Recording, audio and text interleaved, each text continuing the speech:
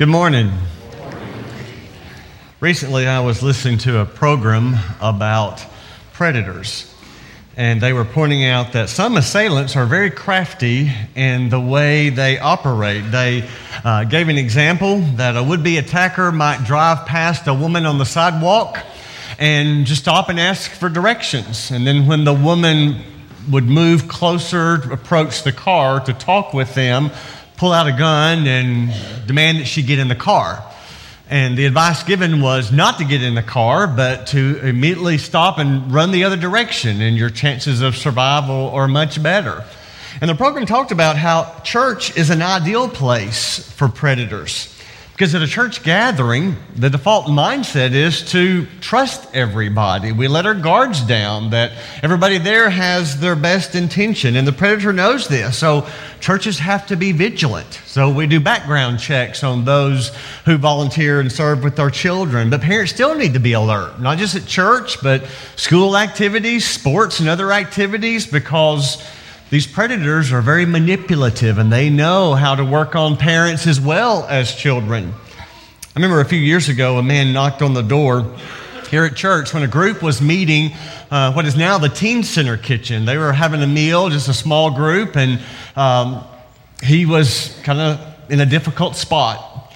So they invited him to come in and eat a warm meal with them, and he did. He enjoyed the meal, sat with them, and talked, and was going back for seconds, but instead of going back for seconds, he went into the kitchen where some of the ladies had placed their purses, and he helped themselves to all the contents of their purses and walked out.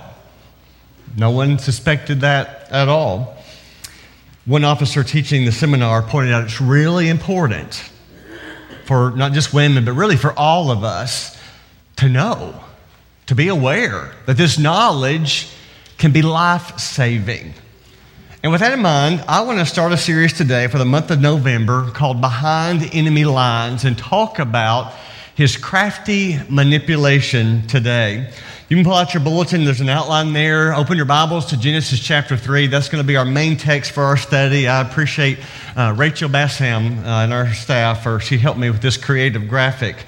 Tonight, our small groups are going to meet, and we're going to talk more about how he works, and especially his manipulation.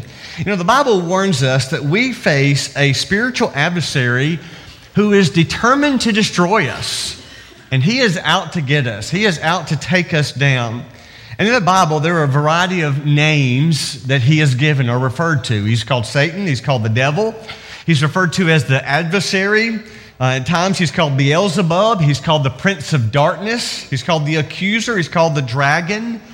I'll put a couple of verses on the screen. Jesus said in John 10:10, the thief, Jesus calls him, comes only to steal, kill, and destroy. Paul said this, 2 Corinthians 2:11, be obedient in everything in order that Satan might not outwit us, for we are not unaware of his schemes. Peter warned us, 1 Peter 5:8, be sober-minded, be watchful. Your adversary, the devil, prowls around like a roaring lion, seeking someone to devour.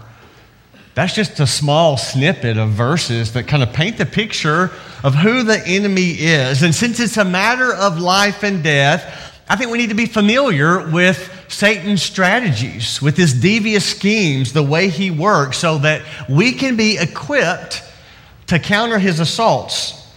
So Genesis 3 is going to be our text. Verse 1, Satan wastes no time trying to botch God's wonderful creation and his relationship with man and woman. Verse 1, now the serpent was more crafty than any other beast on the field that the Lord God had made. So follow along with me this morning and fill in the blanks. Notice first, Satan is crafty in that he appears unexpectedly. He appears unexpectedly. Satan shows up in the Garden of Eden seemingly out of nowhere. There's no background information given about him. We don't read anything here in this passage. In fact, if you are reading this for the first time, all sorts of questions come to mind. Who is he? Where did he come from? How does he do this? What's his purpose? What's his motive? And the Bible, frankly, doesn't give us a great deal of information about the origin of Satan. We kind of have to put some pieces together to try to make sense of where he came from. Maybe the best verse that gives us a glimpse is Revelation 12. Put it on the screen, beginning of verse 7. Now war arose in heaven, Michael and his angels fighting against the dragon, and the dragon and his angels fought back. But he was defeated, and there was no longer any place for them in heaven. And the great dragon was thrown down, the ancient serpent who was called the devil and Satan, the deceiver of the whole world. He was thrown down to the earth, and his angels were thrown down with him. Now, again, with that, because of where it is, the context, the book of Revelation, there's not a lot of agreement, even among biblical scholars, of exactly when this occurred. But evidently, Satan, as the archangel, became prideful and led this rebellion against the others. And he was thrown down to earth. And ever since then, he's been at war with God. He is our enemy, and he's trying to take us down no matter what. And for Genesis 3 on, what we see here is this spiritual warfare going on. Last week, as we were finishing up the book of Ephesians, we looked at chapter 6, verse 12. We're warned we do not wrestle against flesh and blood, but against the rulers, against the authorities, against the cosmic powers over this present darkness, against the spiritual forces of evil in heavenly places. Satan is going to do everything he can to frustrate God and to take us down. And he knows he cannot win. He knows that. But that's not going to stop him from creating mayhem everywhere, every chance he gets. One author recounted that when Saddam Hussein knew he had lost the war, the Gulf War, when they were leaving, he commanded his armies, and they lit fire to every oil well they could as they left, out of spite, out of meanness, out of bitterness. Satan knows his time is short, but he's determined to do the same thing, to take as many people down as he can. I'm intrigued by the book of Genesis. To me, it leaves me with more questions than answers as I've studied through it many times. Why did he choose to enter the serpent here? Now, Satan is a fallen angel. He's a spirit being. In his natural form, he cannot be seen by human eyes. At least that's what we understand from Scripture. But Satan is crafty. He does have the capacity to possess a physical being. See that a number of times, even in Jesus' day. Remember Mark 5 where Jesus encountered a man who was possessed by a legion of demons? Jesus cast the demons out. Do you remember what they said? Look at verse 13. And the unclean spirits came out and entered the pigs, and the herd, numbering about 2,000, rushed down the steep bank into the sea and drowned in the sea. See, if in Genesis, Satan entered the serpent so he could be seen and heard by Eve. And then afterwards, you know the stories, God pronounced a curse on the serpent. Evidently, the serpent was one of the highest elevated beings of the creation. Satan used it to appear to Eve. And remember how he suddenly appeared to Jesus.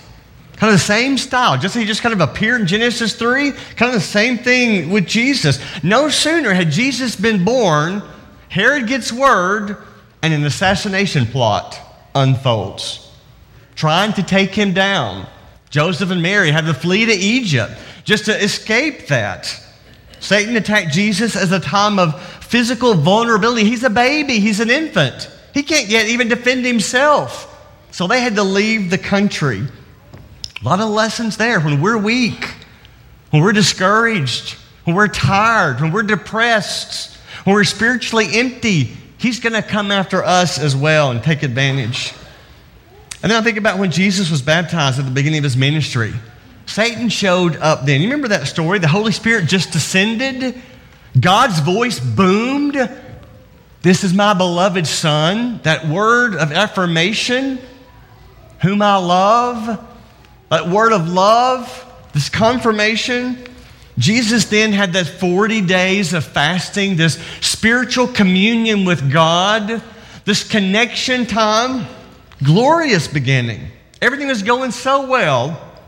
But then we read in chapter 4, verse 1, then Jesus was led up by the Spirit into the wilderness to be tempted by the devil. Satan attacked Jesus just after what you might call that spiritual high, hearing God speak. The Spirit there in the form of a dove. This moment of communion with God, these 40 days of focusing just on his relationship. And Satan seems to appear out of nowhere. Maybe you get baptized, you finally make the decision, you're going to live with the Lord, and you feel so good about your decision, and then you find yourself in a situation where somebody pushes your button and words come out of your mouth that is not of God. It's that old man who sometimes comes back alive. Or maybe you decide to maybe increase your giving. You want to do more for the Lord. You're determined to make it work, and just then an unexpected expense comes. And you're wondering, what am I going to do now? Or maybe a temptation to spend money elsewhere. I've always been intrigued at how Satan appeared at the Last Supper. Have you thought about that? That very special moment when Jesus is in his last days, really last hours with the 12. It's like it's the moment. It's like this special moment. It's so special with them. Jesus took the bread, broke it. I'll put it on the screen, Luke 22, verse 19.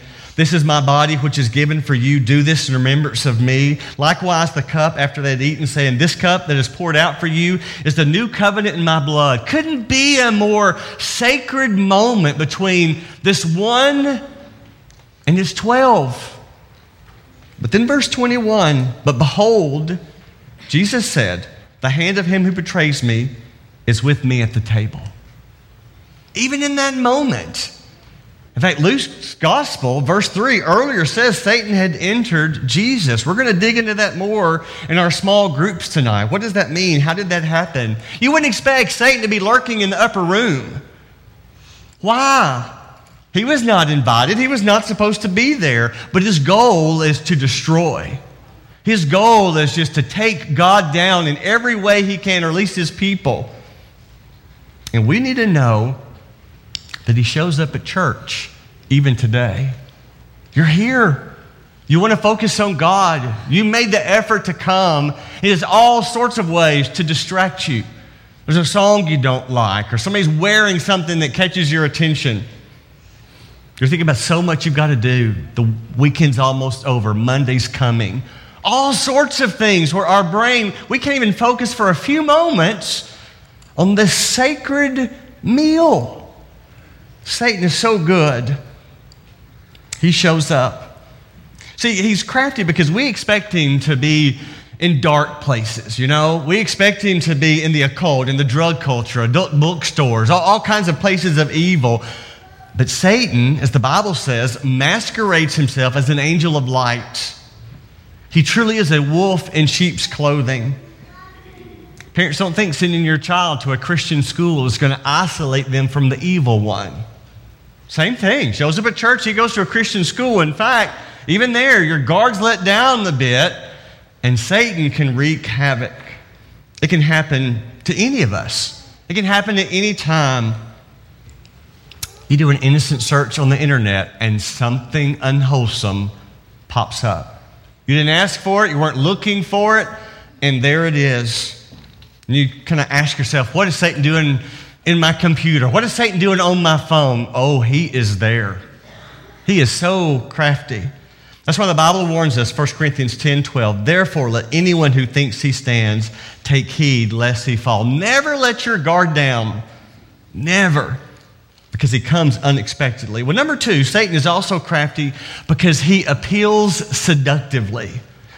He is so smooth in the way he talks, in the way he thinks, in the way he presents things. Now, if you've studied Genesis before, you're familiar with Satan's ways here and how he manipulates things that puts a question mark where God put a period. He began simply, first, by questioning God's word. Has God said you're not to eat of that tree? Just asking. He just asks a question. And he's a master at scoffing. He's a master at sneering at God's word. And he still asks questions today. Did God really say that sex is only supposed to be in marriage? Even today? Really? Is that still true? Has God said you should refrain from working and truly rest one day a week? Has God said that you should give away 10% of your money? Did he say that? Does that apply to you? Has God said the husband is the head of the home? Today, in our culture, look at their conversation, chapter 3 of Genesis, verse 1 and following. He said to the woman, did God actually say you shall not eat of any tree in the garden? And the woman said to the serpent, we may eat of the fruit of the trees in the garden, but God said you shall not eat of the fruit of the tree that is in the midst of the garden, neither shall you touch it lest you die. You get a sense here that Eve was sort of overstating the restriction, because the text doesn't say anything about not touching the tree, although probably a good practice. You're not supposed to eat it, don't even touch it. But Satan's question had to raise some doubts in her mind. So he questions the word and then he denies God's word. Verse 4, but the serpent said to the woman, you will not surely die. That's not true, he says. Don't be so naive. So he questions God's word, then he denies God's word, and then he reverses God's word. Look at verse 5. For God knows that when you eat of it, your eyes will be opened, and you'll be like God, knowing good and evil. He's saying God's holding you back. God's keeping you from enjoying the real life, the good life. He's keeping you hostage. He's limiting you. Don't you see that? He reverses God's word, and he still whispers today. Sex and marriage is good. That's not the only way. You must work 10 hours a day, 7 days a week if you're ever going to get ahead in your job. That 10% thing, that's Old Testament. You don't have to live by that. You need to live a little. Enjoy yourself. You deserve it. Eve found Satan's appeals very tempting. He appealed to her physical senses. It looked good for food. He appealed to her intellectual pride. It would make her wise. He appealed to her emotional needs. She'd become more important. She'd be like God. And it worked. Everything within her was craving what was forbidden. It's what she wanted. Satan had her in his sneaky grasp, and she ate it. And then she gave it to her husband, and he ate it. Satan specializes in making sin look attractive, look good.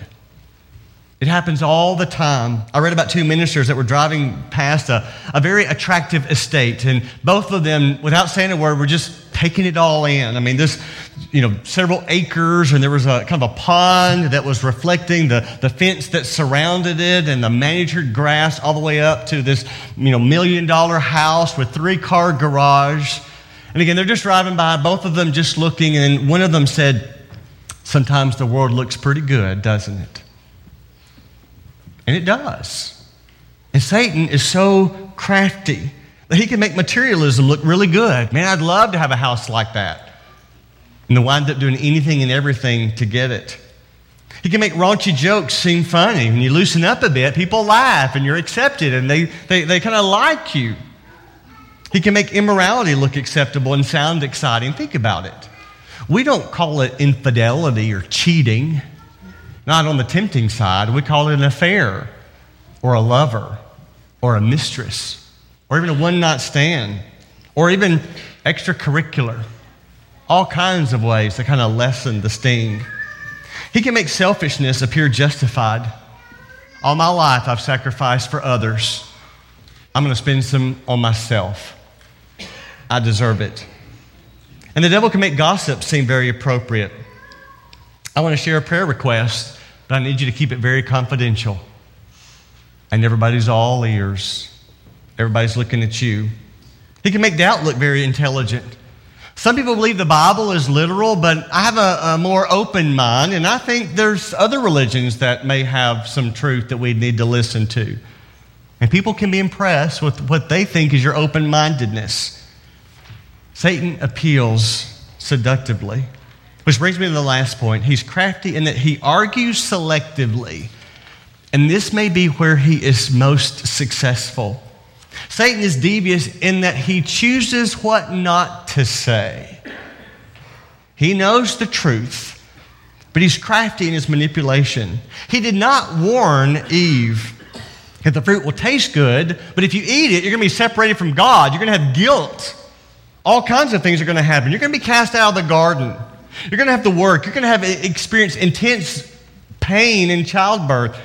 One of your children is going to murder your other child. And you as a mother are going to live knowing that. One day your body is going to wither and die. One author said Satan does not subscribe to the truth in advertising code. And he doesn't. He's cleverly selective. He specializes in half-truths. And Satan lies to Jesus. We're selective and not easy to combat. If you are the Son of God, you turn these stones into bread. And Jesus could have. And what was wrong with that? Where's the sin? Where's the harm in that? He was hungry. Remember, he'd been without food for 40 days. Very hungry. Bow down and worship me, and I'll give you these kingdoms. They're mine to give. Partially true. He is the prince of the world, ruler of the world, as some translations say it. And he can deliver for a while. Cast yourself down from the temple. The angels would have saved him. He wouldn't have died. People would have been amazed at such a feat. But if Jesus had yielded to any one of these temptations for just a moment, he would have been guilty of disobedience to his Father. He would no longer be that perfect sacrifice, able to give his life for all of us. So Jesus responded by quoting Scripture. Man does not live by bread alone. Don't put the Lord your God to the test. You worship God only. See, he demonstrates what we know is true. You've got to be saturated with the Word. You've got to know the Word. It's got to be in you. We cannot reason with Satan on an intellectual level. He will win every time. He will outwit us. He's got the schemes. We need a God-given spirit of discernment to determine truth and falsehood. That's how we need to pray constantly. And we get that by making that commitment to God's Word, knowing the Word. Think about this. I didn't put it on the screen as far as a visual. I put a couple of verses. Go to the next slide. I want you to think of a continuum of 100% truth, says over here, that's God. And the Bible says, Isaiah 65:16, the God of truth, that is who he is, 100% true. God cannot lie. And the other end of the truth continuum is 0% truth, and that's the devil. As Jesus said, John 8:44, there is no truth in him. He is a liar. Okay, so you got that truth continuum. Think about that for a moment. The danger comes then with half-truths. Or maybe we should say partial truths, because sometimes they're not even half. Because as you move down that truth continuum, okay, say if it's 0% is over here, at what point do you believe? Do you believe it 10% true? Or do you believe it 30% true? Or what about if you get like 51? More true than false. Do you believe that? Or what do you think? Well, no, I'll wait till I'm at 75% true, and then I'll believe that. Or maybe 95% true. What about 99% true? Would you drink water that was 99% pure and 1% poison? I don't think so. Not knowingly. Because you know it's not pure. There's poison in there. No, now think about this. Where on that continuum of 100% true to 0% true do you think Satan is most effective with deceiving us, with manipulating us? I would say way over here.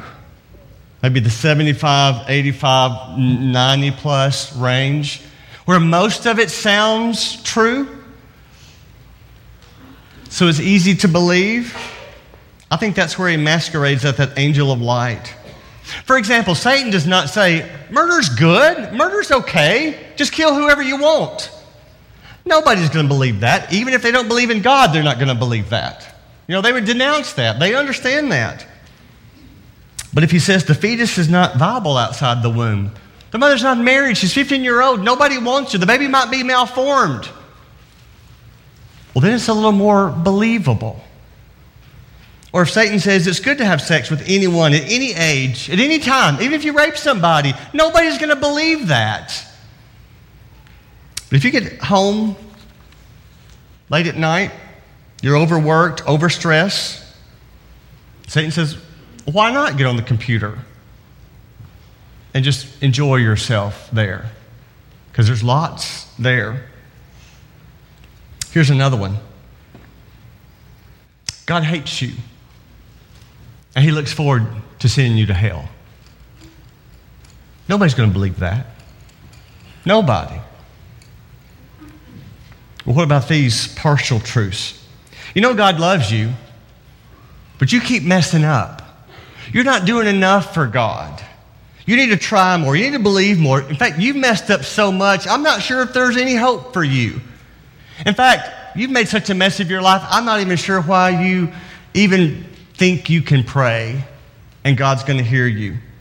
Again, some truth, some lies, as if God's love is conditional on our perfection. See, once Satan gets us to agree with these partial truths, then he can lower and lower the truth scale because he's got in and he's working on us. He started with Eve. Did God really say? And then she ended up believing a lie, that she would be like God, a ridiculous lie. He does the same with us. We get sucked into this partial truth and then believe in things that's not true at all. That's why 2 Corinthians 10:5 is so important. We destroy arguments and every lofty opinion raised against the knowledge of God and take every thought captive to obey Christ. Because every thought ultimately has one of two sources. It's either of God or it's from the evil one. And we've got to decide. Consider a couple of his maybe most popular lies today, far from truth. How about this one? Well, somebody's got to win the lottery. Might as well be me. You ever heard that one? Ever said that one? Because what's not said in that, what's lacking there, is that a lot of people are going to lose. And they're going to lose big. Here's another one. What happens in Vegas stays in Vegas. We talked about this before. But the idea where you can kind of lower your restraints. But there's some truth in that, isn't there? What you do in another city, another town, whatever, it might not get back to your parents or your spouse or your family or your job. It might stay there. But if you lose money, it does stay in Vegas all right. And you might bring home a lot of other things that you didn't intend to bring home. The Bible says, number 32:23, be sure your sin will find you out. Here's another partial truth. There's some good in all religions. You know, all religions have some good in them, don't they? They'll teach some moral standing, something that's good, but there's only one where the founder died atoning for your sins and came back to life and is in heaven preparing a place for you and doesn't have a code where you've got to obey everything perfectly to earn your way. But instead, in obedient faith, believing he's paid the way. So your life is a worship to him. Jesus said in John 14:6, I am the way, the truth, and the life. No one comes to the Father except through me. What about this lie? You've got to follow your heart. You've got to follow your heart. We say this, we hear it all the time, and it sounds so good. And there's a lot of variations to this lie. You've just got to be true to yourself. Think about that. You just got to be true to yourself. Or I'm just not feeling it. Or that's the way God made me. The truth is, your heart is corrupt. That's what the Bible says. And you can't trust it. Jeremiah 17:9, the heart is deceitful above all things and desperately sick. Think about it. It's not about following your heart. If Jesus did what he wanted to do, he would have walked out of the garden and never made it to the cross. Right? Wasn't that his prayer? Is there any other way? He didn't want it. He wasn't feeling it. It was not about the feeling at all. Instead, he prayed Luke 22:42, Father, not my will, but your will be done. And he went to the cross and he sacrificed his life for all of us. That's why his word is truth. And that's why truth is so important. It's not just about believing the right thing, it's what is true. John 8:31-32, Jesus said, if you abide in my word, you are truly my disciples, and you will know the truth, and the truth will set you free. That's why we give you an opportunity to say yes to Jesus every time we gather and worship. And we're going to sing a song to encourage you. And even during that song, Satan may whisper all kinds of partial truths to you. And they're going to sound real. Some of them very real, very legitimate. But making a decision to follow Jesus doesn't have to be some ecstatic, super emotional experience. Sometimes it can just be a rational matter of fact. He is God. It is true. And I believe it. And it's time for me to make a decision. God offers the truth. Satan offers lies. And here's the amazing thing in all of this to me. God lets you choose. Satan is so crafty in his manipulation, but that's not God. God will not manipulate you at all. He will send his son to die and his people to share his truth to you over and over and over again because they want you to be saved. Because just like them, they were lost and there's no way to get to heaven except through Jesus. And they want you to go there too. But you have to decide. You have to make the choice. James 4:7-8 says, submit yourselves, therefore, to God. Resist the devil, and he will flee from you. Draw near to God, and he will draw near to you. We're going to talk about that verse tonight in our small groups as well. But what about you? And what about now? This song is to encourage you to say yes to the one true God who sent his son to die for you. If you're ready to confess your faith in Jesus, let him make you a new creation as he gives you the Holy Spirit. As you come out of that watery grave of baptism, you are that new person who now belongs to him and no longer following the evil one. Once you come as we stand and sing to encourage.